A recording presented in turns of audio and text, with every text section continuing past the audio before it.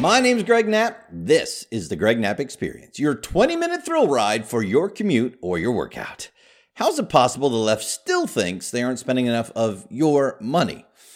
Guess who says you might not be able to have Christmas with all your family this year? And are you ready for 1 million more illegal immigrants? 1 million? Yeah, maybe. And you are no longer allowed to use the term pregnant women. It's all coming up in the Greg Knapp Experience right now. Let's go. All right, so let me start with Nicaragua. He quoted some of Alexandria Ocasio-Cortez's video that she did in front of her supporters talking about how, getting something is really not better than getting nothing. It all comes down to this $3.5 trillion bill that's really more like $6 trillion when you add everything in over all the years that it's there for, and it sets a new baseline spending. And here's what they're saying. Oh, this forced stalemate by progressives. They refuse to vote on the bipartisan infrastructure bill without having a vote on the reconciliation bill first. And moderates are refusing to move the reconciliation bill first because they have issues with the price tag of the bill. It costs zero. Who cares about the price tag? Okay, right. First, true cost is around $6 trillion. Two, most analyses show they won't raise enough money to pay for it without adding to the debt. And number three, even if they do raise enough taxes to pay for it, it still costs something.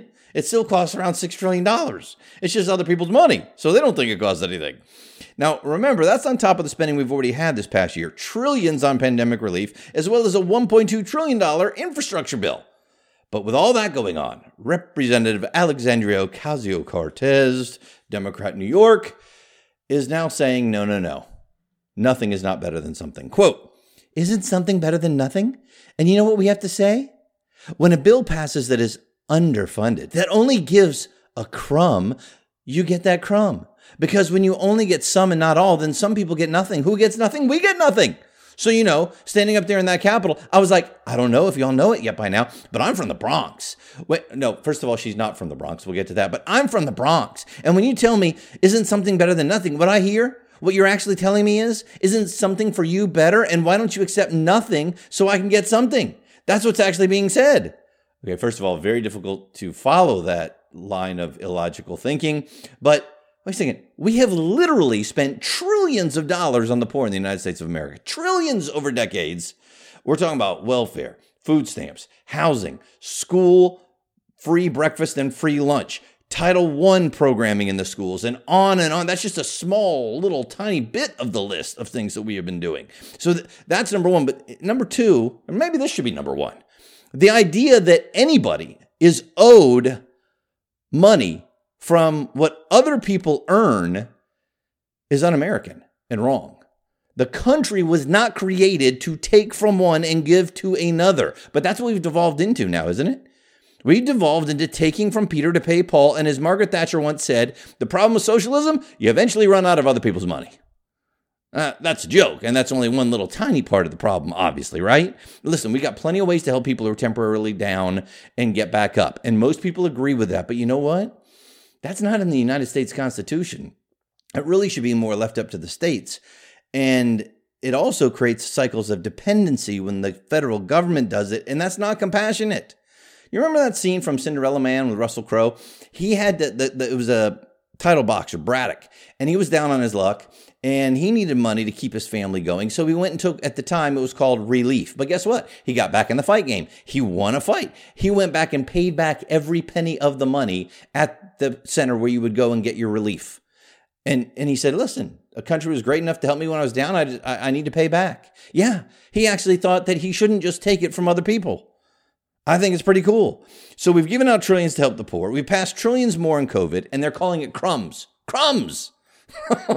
So show me where in the Constitution our government has the right to take your money and give it to other people, and really forcibly at the point of a gun. What do you mean at the point of a gun? Try not paying your taxes and see how long before someone with a gun does show up.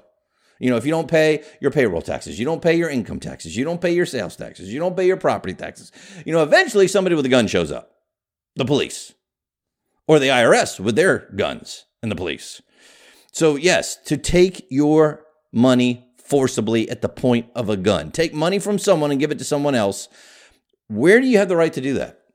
We used to do it, and we still have these things, but we used to do it to help other people with churches and charities and nonprofits and individuals who voluntarily and joyfully would give to help others. Many of us still do that. And then we get a little ticked that the government says, no, you don't get to decide where that money goes. We're going to forcibly take it from you and put it where we think it should go. And yeah, we're going to waste most of it. Compassion is not a handout. It's a hand up. That's compassion, right? I mean, listen, would you rather be on welfare or would you rather have a job? Compassion is setting up an environment that spurs economic growth, allows entrepreneurs to create businesses that create jobs, and everybody wins. Lower taxes, fewer regulations, government focus on low crime, good roads, good schools. Let the American people do the rest. That's how this was set up and why we're the richest nation on the planet. But no, now it's only crumbs. And by the way, she isn't from the Bronx. She's from Yorktown Heights. She's the daughter of an architect who owns his own firm. But no, she's from the people, and she knows, and you're getting crumbs. I like what rapper Pitbull said. Paul Sackhow is pointing out the Pitbull's on his 2021 I Feel Good tour, and in the middle of his concert, he was getting a little ticked off with these people that are saying America sucks. He says, to whoever the F doesn't like the United States of America, may God bless you, but F you at the same time. Pitbull might need to work on the whole Christian thing. I know, I understand, but he's upset. Pitbull told the audience that if you don't like the United States of America, go back to the countries that we, the F, came from. He's including himself. And you'll see how much you appreciate the United States of America. Yeah, bingo. America sucks? Compared to what? Compared to which countries? They never get to that part of going around the world and seeing where people came from to come here. And you tell me that America sucks? See, Pitbull's a first-generation Cuban American. And he even slammed the liberals that are wearing the shirts of Che Guevara. You know, he's some liberal hero. Well, he's not. Books and books have been written about this guy. I got this from Maxim Lott, where he points out Guevara killed people without regard to guilt or innocence by his own admission. He was directly responsible for executing at least 124 people. He created a system that put gay people in labor camps. He opposed a free press, and he was a racist. But, you know, he was a great guy. He was put Che on your shirt because he was a revolutionary and rode a motorcycle. Pitbull also spoke out on the dangers of communism. He said, my family comes from communism. They fled communism. They had everything taken away from them. Everybody got murdered. Everybody got killed. That's the reason me, being a first-generation Cuban American, I look at freedom and I appreciate that bleep.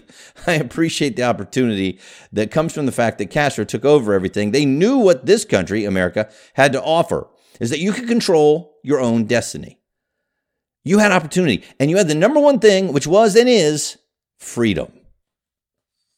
That's Pitbull. Yeah, man, absolutely. Oh, wait till you hear who's telling you might not be able to have Christmas this year. First, though, if you're enjoying the show, I'm asking you to please be a part of the movement to combat the far left version of America. Rally around what makes us exceptional in America. So listen and follow and share on Apple Podcasts, Spotify, wherever you listen.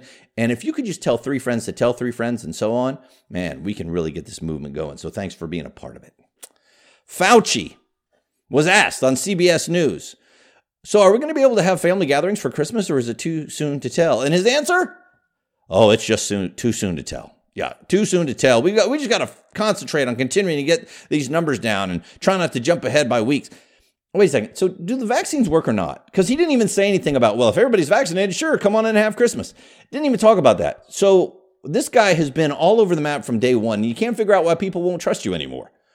So now we're going to say we might not even be able to meet for Christmas again? You realize that 60,000 people in stadiums all across the country every Saturday and Sunday are gathering for football games, right?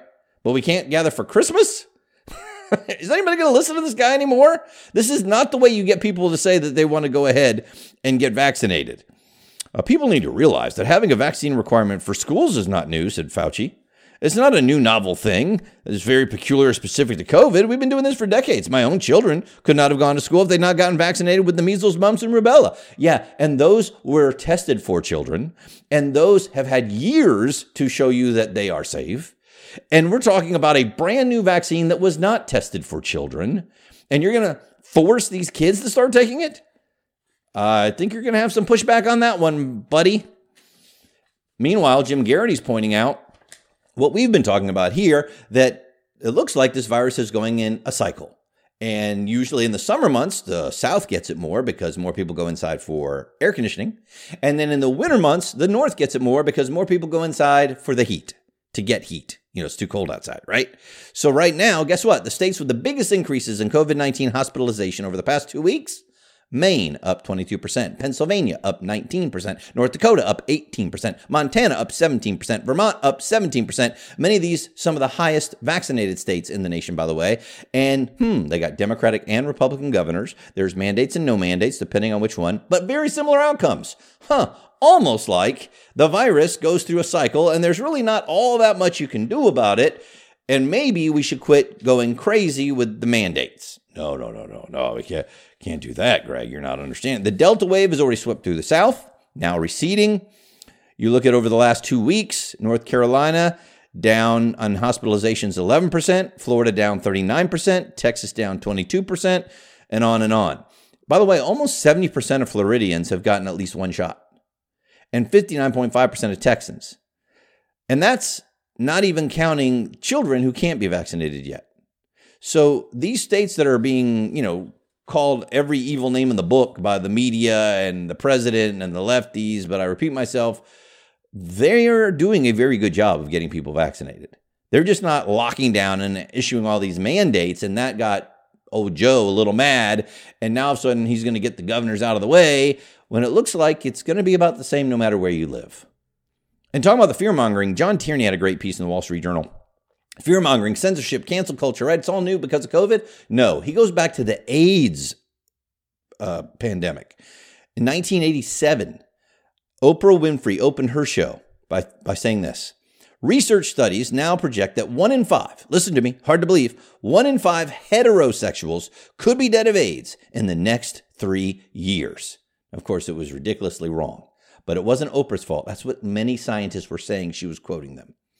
Guess who one of them was? Anthony Fauci. In 1983, he wrote an editorial, and he said this: AIDS could infect even children because of, quote, the possibility that routine close contact, as within a family household, can spread the disease. Routine close contact.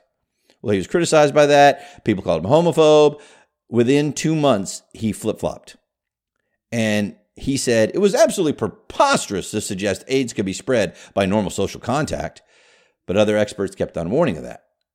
So this is a guy who really did push some crazy stuff.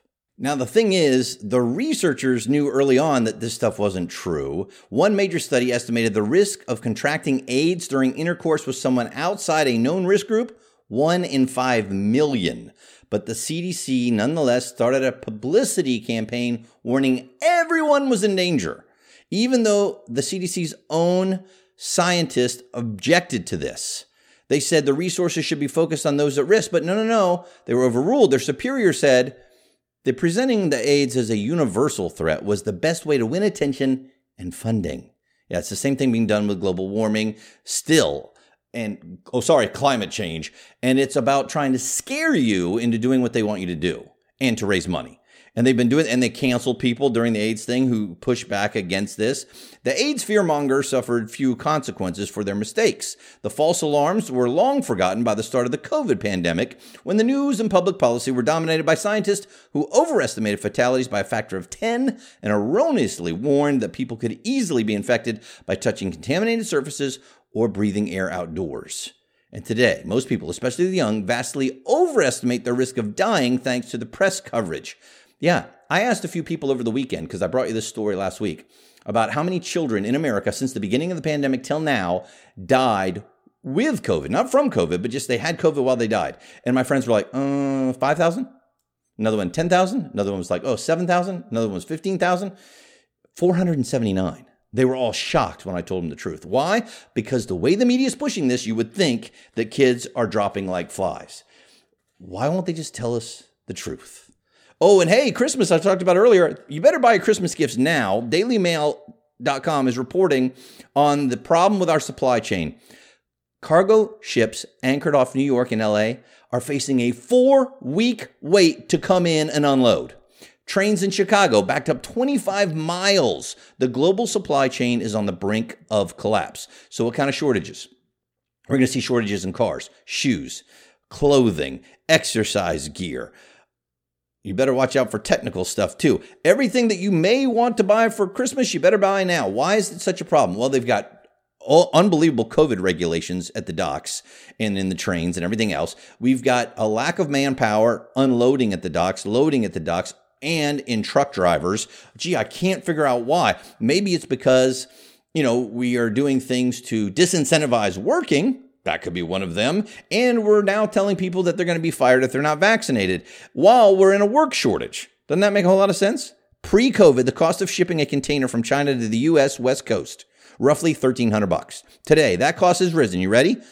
One container, $35,000. Wait, from $1,300 to $35,000? Yeah. And the right to use those containers goes to the highest bidder, so that price goes up. And some of the retailers, the smaller guys, can't afford it. They're going out of business. So more and more big stores instead of small guys, moms and pops. And some have tried to turn to air freight. That's overwhelmed that system, and that makes that more expensive. So we're doing everything to make that worse instead of better. Last week I told you about Point Park University, where they were threatening students that if you don't call a student by his preferred pronoun, what do you mean his? What about hers or theirs or theirs? You're right, I can't remember. That you could be punished severely. And Logan Dubel wrote for Campus Reform that story, and it got picked up by Fox News and New York Post and people like me. And so now there is a petition by some of the students trying to remove him from campus. We need to remove Logan Dubel from campus, as well as others like him who refuse to respect other people's pronouns. There is no possible way to be a moral, correct person, I think they meant morally, while also disrespecting people's pronouns. Logan Dubel and others like him, they use him. How do they know that's his pronoun? Logan Dubel and others like him are the scum of the earth. No one belongs on our campus who does not respect other people's pronouns. Without a hint of irony, they talk about respecting others while they call them the scum of the earth. That's great. Dubel fired back.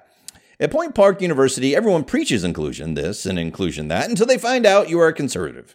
After that discovery's made, it's a different story. They expect everyone on campus to bow down to their wishes and call them by these made-up pronouns, some of which I've never heard of before. Come on now, he's making that up, right? No, have you heard of per, or v, or they, or z, or her, or zim, or zer, or zem? Those are just some of them that I found in a quick Google search. Don't you know how to use those? Come on, man. Jordan Lancaster reporting from the Washington Post that they have updated their style book guidance, and that as a writer, you should not write pregnant women and other pregnant individuals. You should say pregnant women and other pregnant individuals rather than just writing pregnant women, to be more inclusive. While biology dictates who can become pregnant, they're going to be in trouble for that one. Biology does not dictate that. Men can have babies too. While biology dictates who can become pregnant, it does not always reflect gender identity, the guidance says. If we say pregnant women, we exclude those who are transgender and non-binary. I wonder how long they're going to get away with that. Biology dictates who can become pregnant? Come on, Washington Post. Get woke. Migrant crisis could get worse. Failure by the Biden administration to address the crisis at the U.S.-Mexico border, according to an anti-corruption activist in Guatemala, could lead to 1 million people coming to the border. We told them that we're going to reunite families. Now they're coming. 1 million people. That's one report. NBC says we could expect 60,000 more in the way. In October, now estimating we may get 400,000 coming in a single month. The 60,000 number comes from Panama's Minister of Foreign Affairs.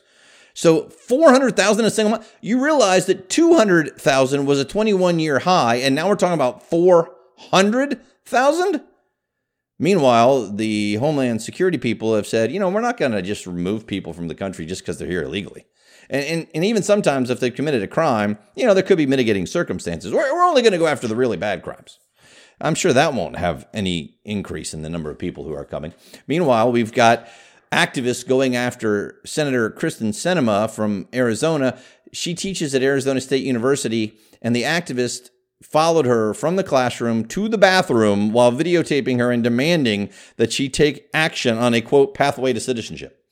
Woman can't even go to the bathroom now. That's nice. And on Saturday, NBC Sports was reporting on the NASCAR winning driver, Brandon Brown, at Talladega Superspeedway. And as they're interviewing him, you hear in the background, F. Joe Biden. But of course, they're actually saying it, F Joe Biden. And you can hear it very clearly. And the interviewer says, they're chanting, Brandon, let's go, Brandon. They're chanting, let's go, Brandon. Well, she's trying to clean it up. But the problem is she's lying, and everybody knows she's lying. And it's another one of these things where we're lied to by the press. Oh, come on. It's not that big a deal. Let's go, Brandon. F Joe Biden. Oh, yeah, it's very similar. And finally, Caitlin O'Kane reporting a Danish artist, Jens Hanning, was asked to recreate two of his previous works. It was an average Danish annual income and an average Austrian annual income, first exhibited in 2007. Both used actual cash to show the average incomes of the two countries. Wait a second. So he just put cash on a canvas and said, this is art? Yeah. That's art? Well, one man's art is another man's, lazy way to make some money. Well, he has been commissioned to do some new work, and they wanted him to update that. They were going to give him the banknotes to use in the work. And the contract stated the museum would give him an additional 6,000 euros to update it as needed in the future. That sounds like a pretty good gig. He was given 84 grand by the museum to use in the art. And he sent them 2 blank canvases and said they were titled, Take the Money and Run. And he has. And they don't know where he is or where the money is. And he put out a press release. Everyone would like to have more money. And in our society, work industries are valued differently. The artwork is essentially about the working conditions of artists. It is a statement saying that we also have the responsibility of questioning the structures that we're a part of. And if these structures are completely unreasonable, we must break them. It can be your marriage or work. It can be any type of societal structure. All right, so this guy's saying that he's not getting paid enough to put cash on canvas and call it art. And now he's taken $84,000, sent them blank canvases, and called it Take the Money and Run? I think this guy's a future in politics. My name's Greg Knapp. This is the Greg Knapp Experience.